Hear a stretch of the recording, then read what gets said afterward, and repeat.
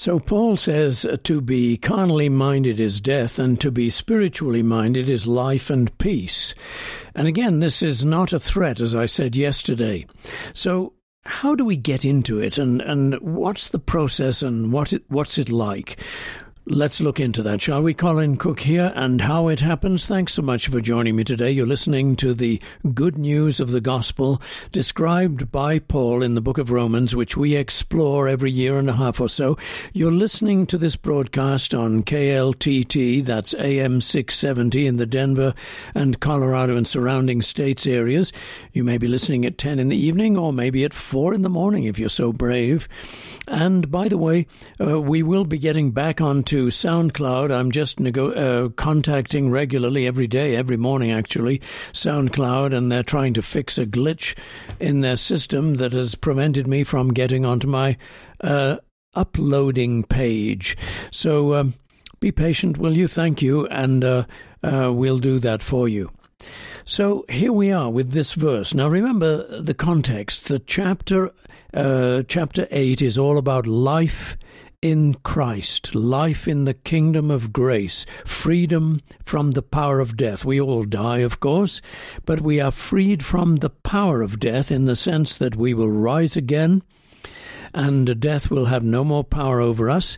In addition to that, we believe that in Christ now, the reign of death has ended. Now let's talk about that for a minute. You see, Paul describes two kingdoms.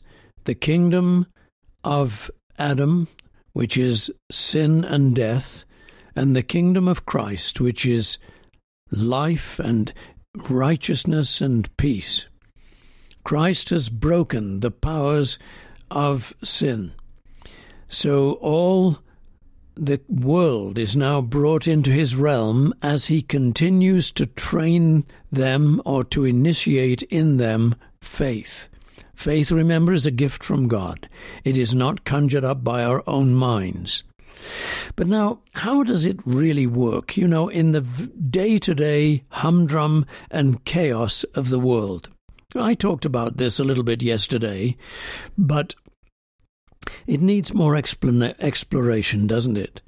I mean, think of an average day. You go to work, there's all the frustration of driving to work and the traffic and people driving as if they were on 5 cups of coffee and cutting in and getting angry and what have you. And then there are the frustrations of the day when things don't work out according to the plan that you had, and your bosses are irritated with you, and customers are dissatisfied, and on it goes. And then you come home and you'd like to be at peace and rest, but then you've got the kids to deal with, or some other issues that are bothering you, and you just don't seem to be able to handle it all. You can't cope. Now, the question is whether you believe or feel or have the outlook of being in the kingdom of Adam with its sin and death and all the chaos, or whether you feel or believe that you are in the kingdom of Christ. Now, let's not fool ourselves. The gospel isn't pie in the sky. It's real, and it's all about how we live by faith in this broken down world of ours. But we can't deny that there is chaos all around, and there is sin and death. And Satan is behind it. Now, the thing is that many Christians act as if Satan were more busy than God, and as if Satan had the upper hand and God's constantly trying to react and sort out the mess and prevent him from doing too much and all of that sort of thing. But the gospel does not present that kind of picture, does it? Christ said, "All power has been given to me in heaven and on earth." He also said, Satan has nothing in him. He gained the victory. He says in John, I think it is chapter 16, verse 33, "In the world you will have trouble, But be of good cheer, or take heart, I have overcome the world. Now that's a kind of curious statement, but because how does his victory enable me to have good cheer about my chaos? But you see, what Jesus is saying is that because he has overcome the world, and all power is given to him in heaven and on earth, then all power is in his control, and that includes Satan's power. You remember when you turn to the book of Job, that Satan presents himself before God. And God says, have you considered my servant Job? And they have a conversation about this, and Satan says, well, does Job fear you for naught? Touch his flesh and all that he has, and he will curse you to your face. Now, what's interesting about that, is, apart from the story of Job itself, is that it implies, it seems, that Satan cannot lift a little finger without the authority of God. He sort of has to bargain with God. I know it's a very humanistic, or rather human, portrayal of God and Satan, but there's a message behind it, and the message behind it is that God, through his Son Christ, even though Christ had to yet come to the world in 3,000 years later, nevertheless, that victory that Christ gained over the powers of evil is retroactive to the creation of the world. Christ, who was slain from the creation of the world, the Lamb that was slain from the creation of the world. And so that victory goes right back to the Garden of Eden. And thus Satan finds himself in a bind. In fact, Jesus, in Mark chapter 4, I think it is, spoke of being like a robber and a thief who enters a house at night and binds the owner before he can release the captives. Now, the owner of that house is Satan, and Jesus is the robber, and he breaks into Satan's kingdom and binds the owner of the house in order to release the slaves or servants of that house. So, you see, the gospel is presenting a picture that says Christ reigns. Christ reigns in victory, in righteousness, in grace, in forgiveness, in mercy, in the ability to turn everything that is against us into our favor.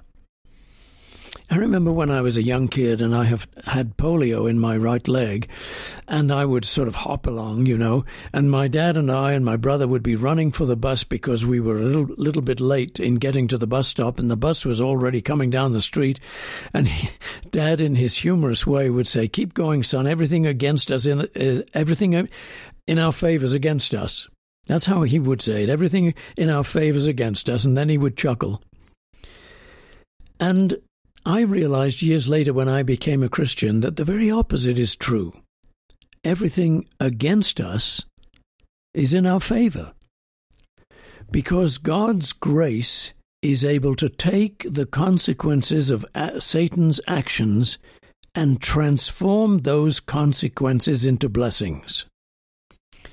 Now, this is the backdrop, the paradigm in which this verse rests, verse 6 of chapter 8 of Romans. For to be carnally minded is death, but to be spiritually minded is life and peace. This is not, as I say, a threat. It's Paul explaining how it works.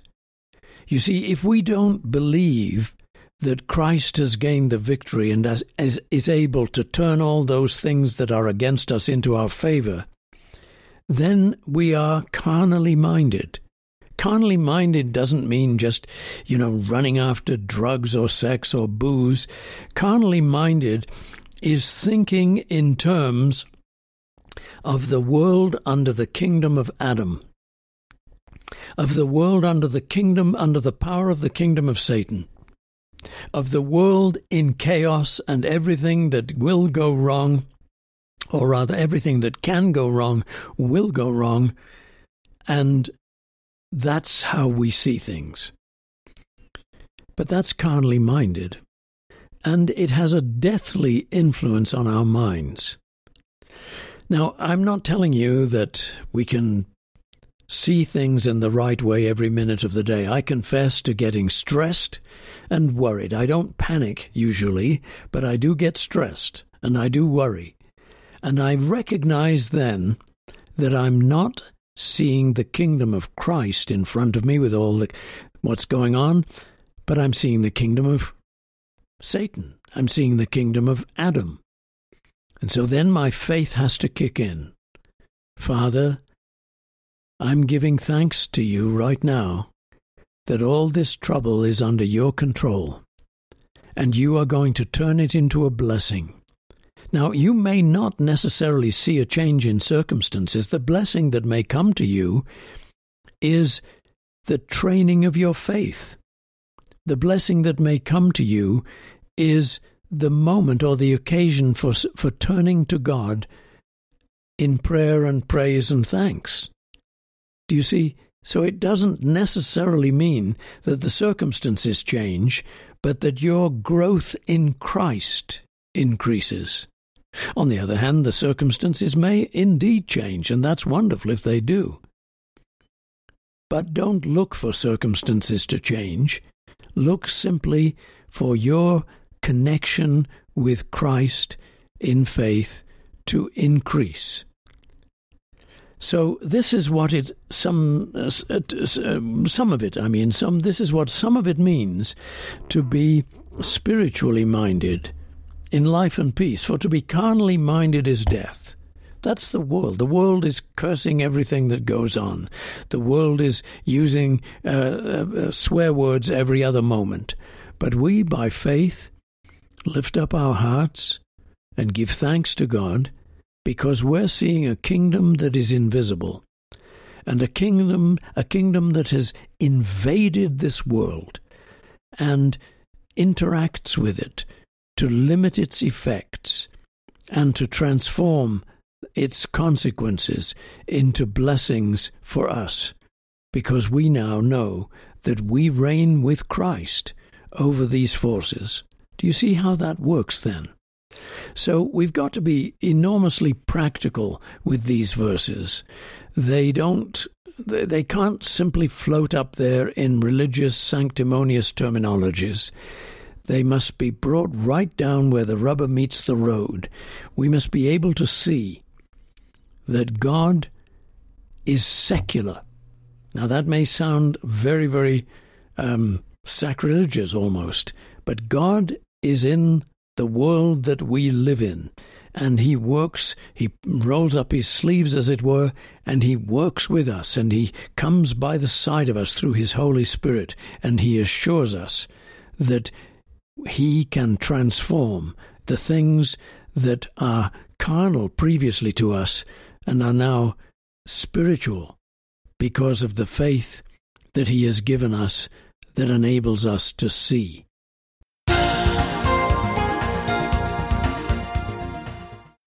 If you'd like to make a donation to cover the broadcast tonight, you're most welcome to do so. Each broadcast costs $39 per 15 minutes. A couple of people yesterday sent me a donation, one at $40, the other at $39, and in the note of one person's letter was 15 minutes of broadcast. Yes, that's right. And if you'd like to cover a week's broadcasts, that's about $200, $195 actually. And a month's broadcasts is, about $850 to $900. You can make your donation by sending it to Faith Quest, P.O. Box 366, Littleton, Colorado 80160, or online at faithquestradio.com. See you next time then. Cheerio and God bless.